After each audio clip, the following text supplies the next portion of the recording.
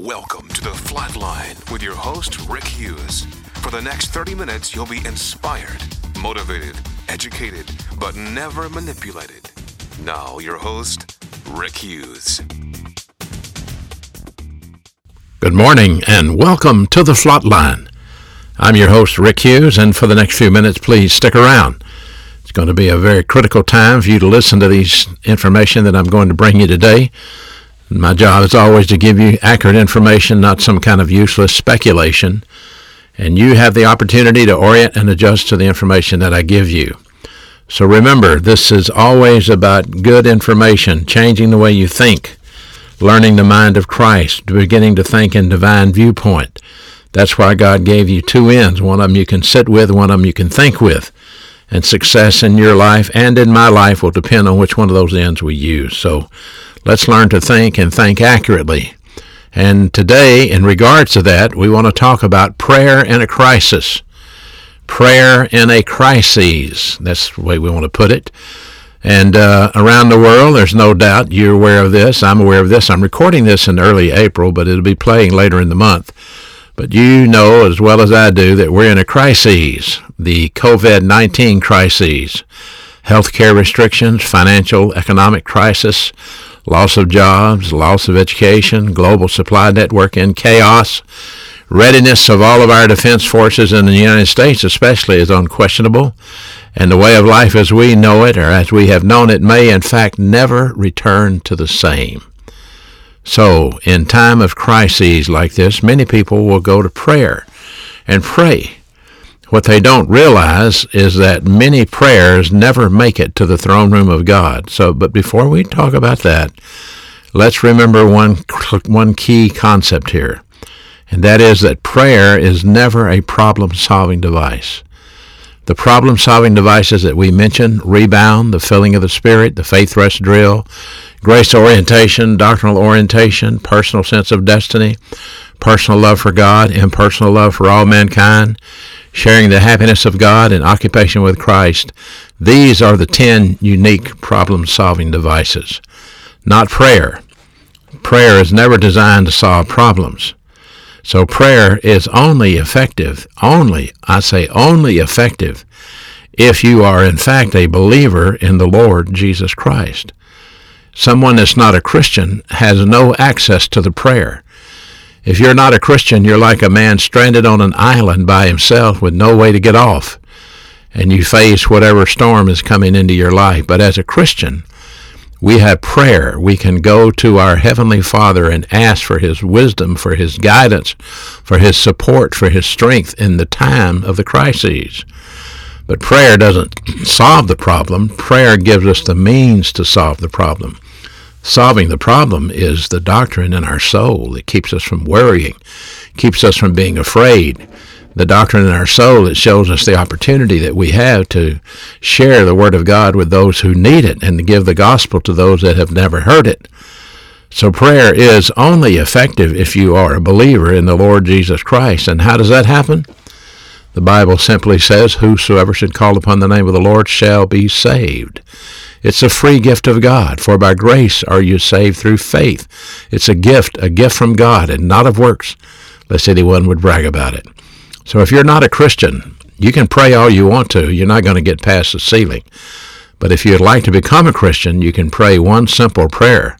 I'll give it to you a little later, but in the show we'll talk about it. But basically, it is, Lord, I believe that Jesus Christ is your anointed Son, and I'm willing to accept Him as my Savior. It's just a simple act of faith, where the Bible says, whosoever should call upon the name of the Lord shall be saved. Don't look for any earth-moving, shaking events. When you pray, you simply pray and tell the Father you're a sinner. You want to accept Christ as your Savior, and it happens. And you won't hear a harp, you won't see an angel, but the grace of God will intervene, and you will be saved based on what the Bible says. This is a record that God has given to us, eternal life, and this life is in His Son. He who has the Son has life, and he who has not the Son of God has not life. Okay? Now, another thing about prayer, excuse me, if you have a flat line on your soul, those 10 problem-solving devices, then you can have an effective prayer life because you have oriented and adjusted to the plan of God. So let's look at a couple of biblical verses and see what I'm talking about here, starting with 2 Chronicles 7:14. I hear a lot of people talking about this verse today. It says, "And my people who are called by my name shall humble themselves and pray and seek my face and turn from their wicked ways, and I will hear from heaven, I will forgive their land, and I will forgive their sin, and I'll heal their land." I was talking to a friend the other day on the phone, and they quoted that verse. This is the answer. This is the answer. Well, let's take a look at this. This verse was written by Solomon, the son of David.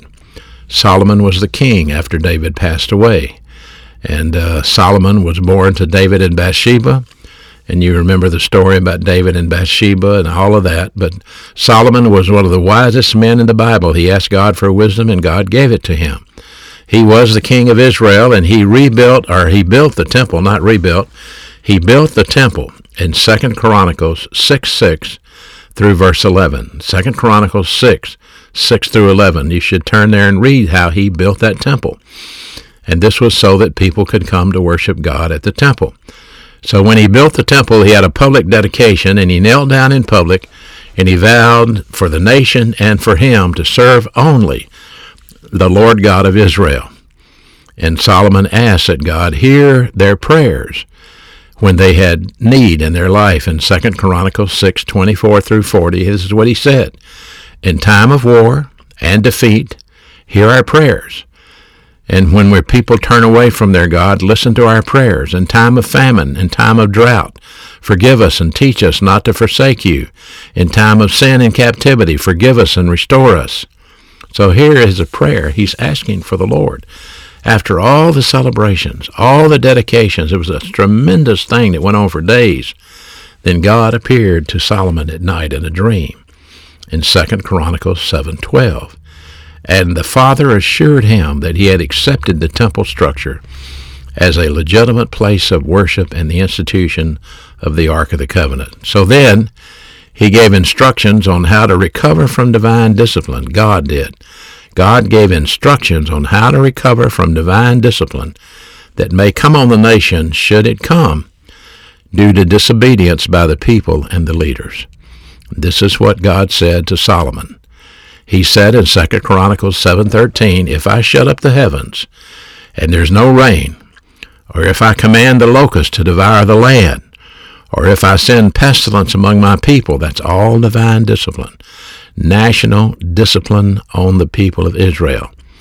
And then the solution was, "But if my people who are called by my name," those are the Jews, "will then humble themselves and pray and seek my face and turn from their wicked ways, then, and only then, I say, then I will hear from heaven.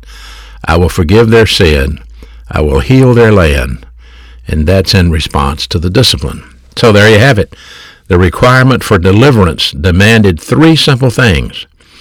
The people needed to become humble.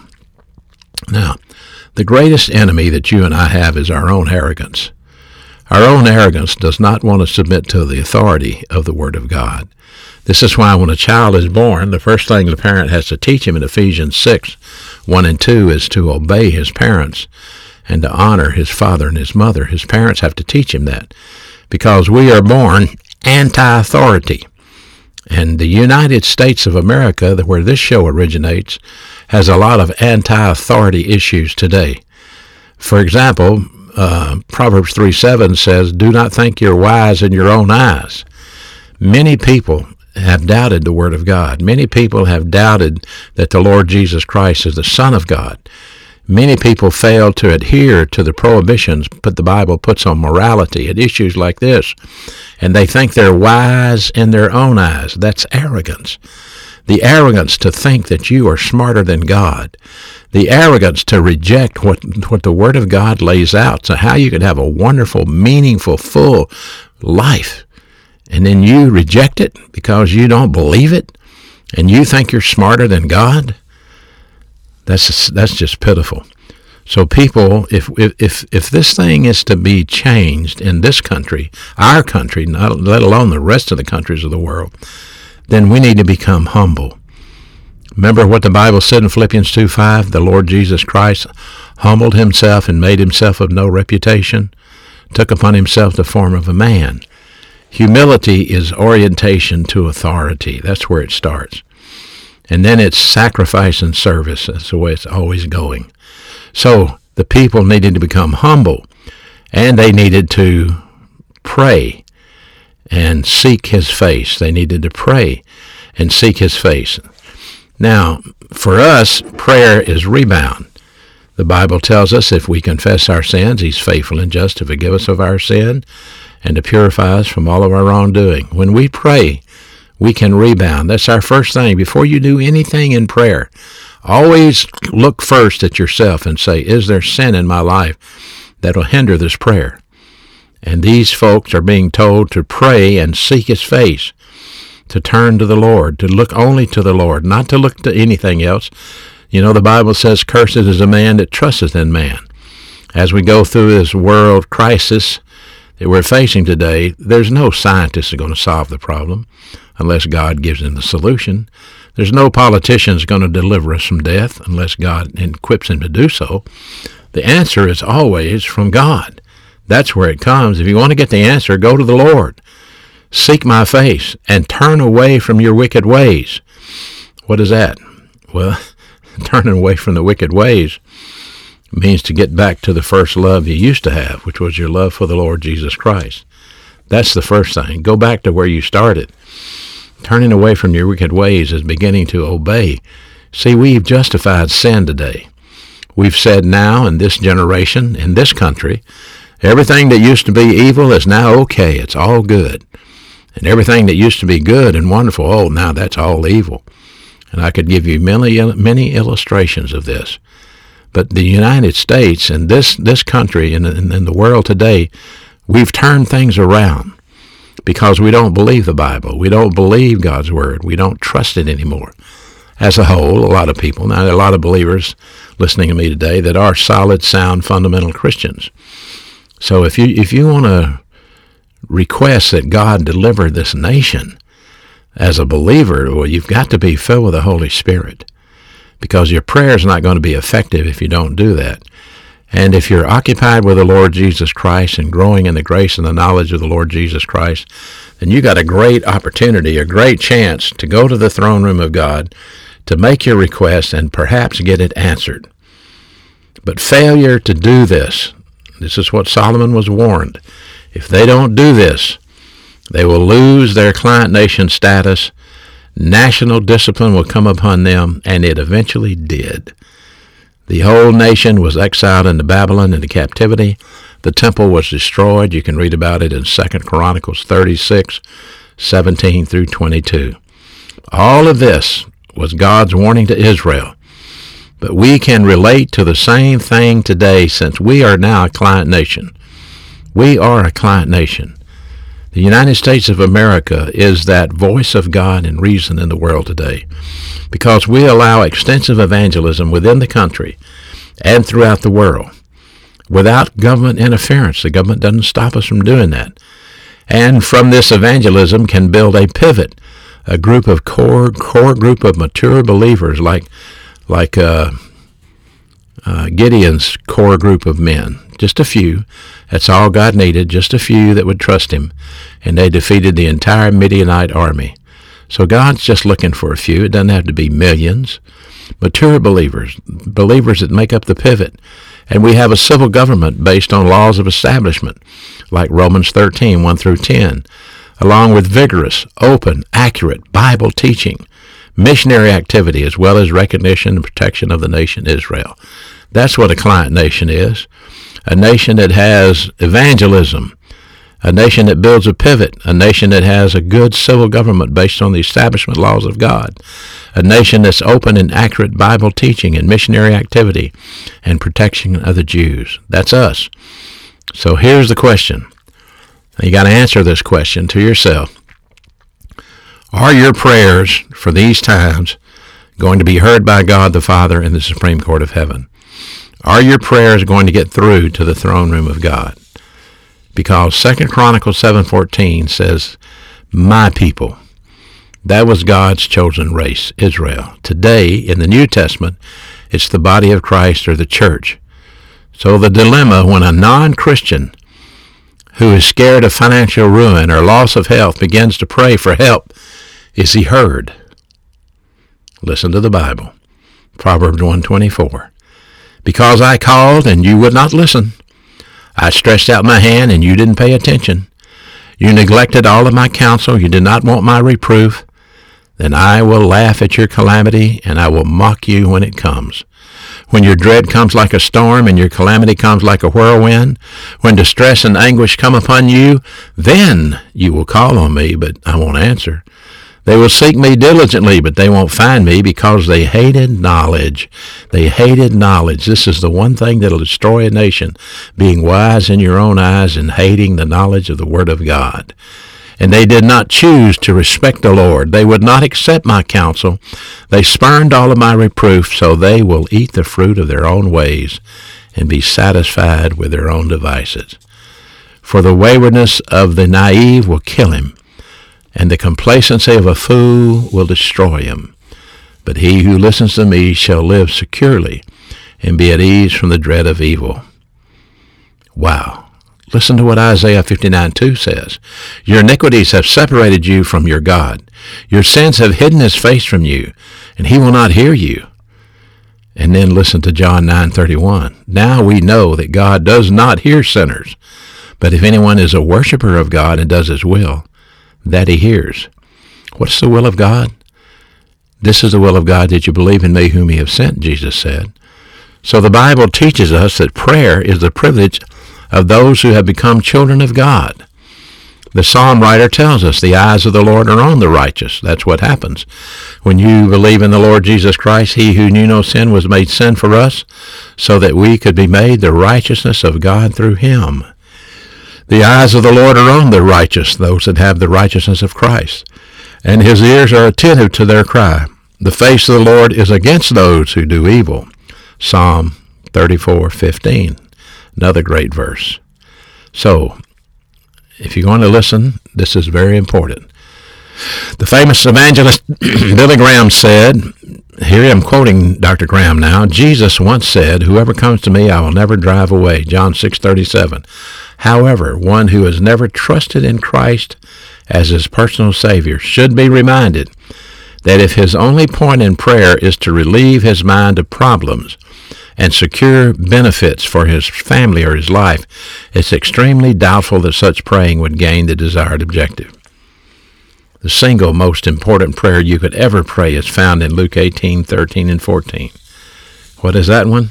But the tax collector, standing some distance away, was even unwilling to lift up his eyes to heaven, but beat upon his breast, saying, God, have mercy on me, a sinner. Jesus said, I tell you, this man went to his house justified rather than the other. For everyone who exalts himself will be humbled, and he who humbles himself will be exalted. Is there anything wrong with praying for God to have mercy on you? No. If you have never believed in Jesus Christ, that's a legitimate prayer. Ask God for mercy because it has been extended. He who knew no sin became sin for us. God so loved the world that he gave his only begotten Son. That's mercy. But what about the Christian? What about the Christian who prays for deliverance? Can you pray for deliverance through the crisis? I think you can legitimately ask God to deliver you through the crisis, yes. Are your prayers for deliverance being heard, or will they be answered? Well, it depends, because you cannot expect God to answer any prayer that's offered while you're out of fellowship. This means that if you have unconfessed sin in your life, your prayer will not get any higher than the ceiling.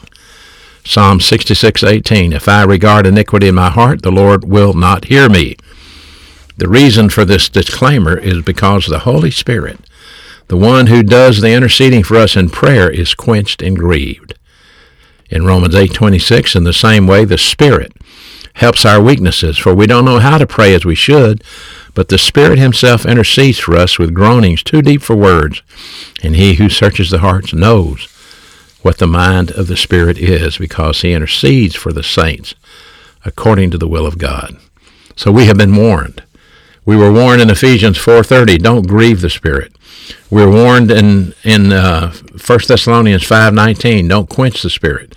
Because when you put sin in your life, you shut off the power of the Holy Spirit. And then you're operating in the energy of the flesh, and no prayer given in the energy of the flesh will ever get to heaven, no, regardless of how scared you are, regardless of how sincere you are.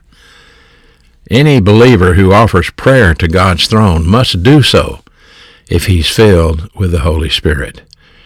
And there are a lot of promises that you can claim, a lot of promises you can stand on, promises yours to learn and use if you like money in the bank, but that's what they're like. Promises are like a check account. There are over 7,000 promises in the Bible for you, yours. But the question is, what bank are they in? How can you use them if you don't know them? And verses like, in peace I will both lie down and sleep. For you alone, O Lord, do make me dwell in safety. Psalm 4:8. In Psalm 56:3, what time I'm afraid I will trust you. In Jeremiah 29:11, I know the plans I have for you, plans for welfare and not calamity, to give you a future and a hope. These are all promises from God for you. We even put them into what we call a COVID-19 crisis kit. And that's a short list of God's promises for mature believers to use in these trying times. We also have a book that's free of charge called Promises and Principles that we'd be glad to send you.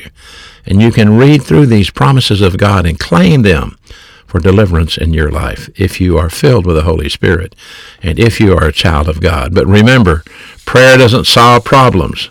It gives you the access to the throne room of God. It does, yes.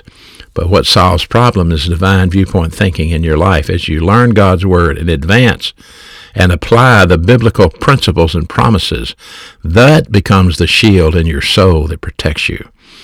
Protects you from being afraid, protects you from being overrun with fear, protects you from having anxiety, protects you from reacting rather than responding.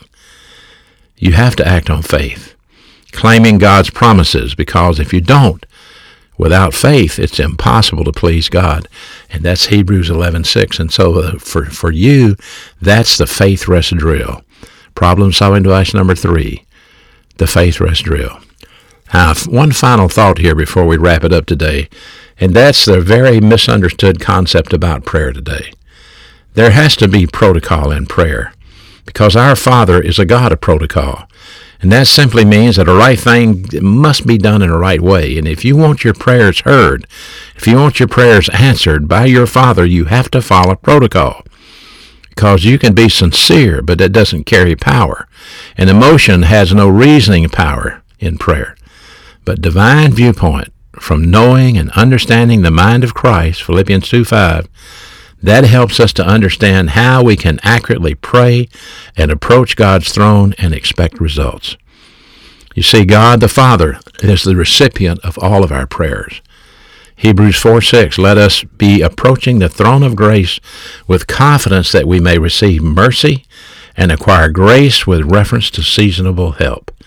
What do we approach? The throne room of God. We don't offer prayers to the Lord Jesus Christ. The Lord Jesus Christ in Matthew 6:9 said, after this manner pray you, our Father who art in heaven, hallowed be thy name. In Ephesians 3:14, Paul wrote, for this cause I bow my knee unto the Father of our Lord Jesus Christ. And in 1 Peter 1:17, if you call on the Father, who without respecter of persons judges according to every man's work, pass the time of your sojourning here in peace. All prayer must be to the Heavenly Father, not to Jesus Christ. When you hear somebody praying to Jesus, not going to be answered. All prayers are offered in the name of Christ. Yes, John 14:13. Whatever you shall ask in my name, that I will do, that the Father may be glorified. So we pray to the Father, not to Jesus, but in the name of the Lord Jesus Christ and in the power of the Holy Spirit. And then the Lord said, before they call, I'll answer, and while they're still speaking, I will hear. Your prayer is an invisible power directed toward an invisible God, and it's your relationship with Him, one of your invisible assets, and it's most effective when used by invisible heroes like you, people that have obtained spiritual maturity. There are prayers of thanksgiving, prayers for others, prayers for yourself. But in prayer, the most important thing is you concentrate. Concentrate on what is the will of God. You know, you can effectively pray for other people, too. Nothing wrong with that. And at a time in America, we need to be praying for our leaders. We need to be praying for our military. We need to be praying for a lot of things. You need to pray before you eat. Always sanctify your food. We need to pray for those in authority, that they would have wisdom, for the president, for the cabinet, for the military, for the firemen, for the policemen, for your pastor. Listen, the Bible says in Matthew 7:7, ask and it will be given to you, seek and you will find, knock and the door will be open. So what do you need to do? You need to keep asking and asking and asking. Father, come to him on a daily basis. He may say, well, you came yesterday. You want to come again? Yes.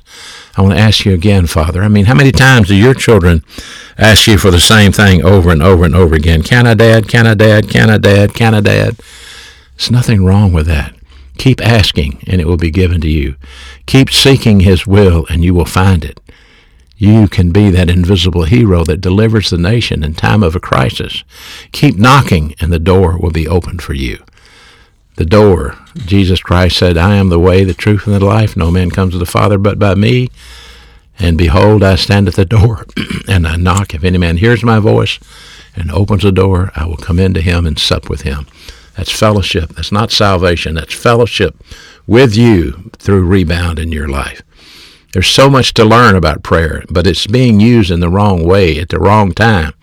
If you learn the issues in prayer and execute an effective, legitimate prayer, you can tap into the invisible power, the throne room of God, and it's yours. I hope you're listening. I hope you're paying attention, and I hope you're learning. You can always get a transcript of this by contacting us, rickhughesministries.org. Until next week, thank you for listening. Thank you for listening to The Flatline with your host, Rick Hughes. If you'd like to contact Rick, please write to him at P.O. Box 100, Cropwell, Alabama 35054, or online at www.rickhughesministries.org.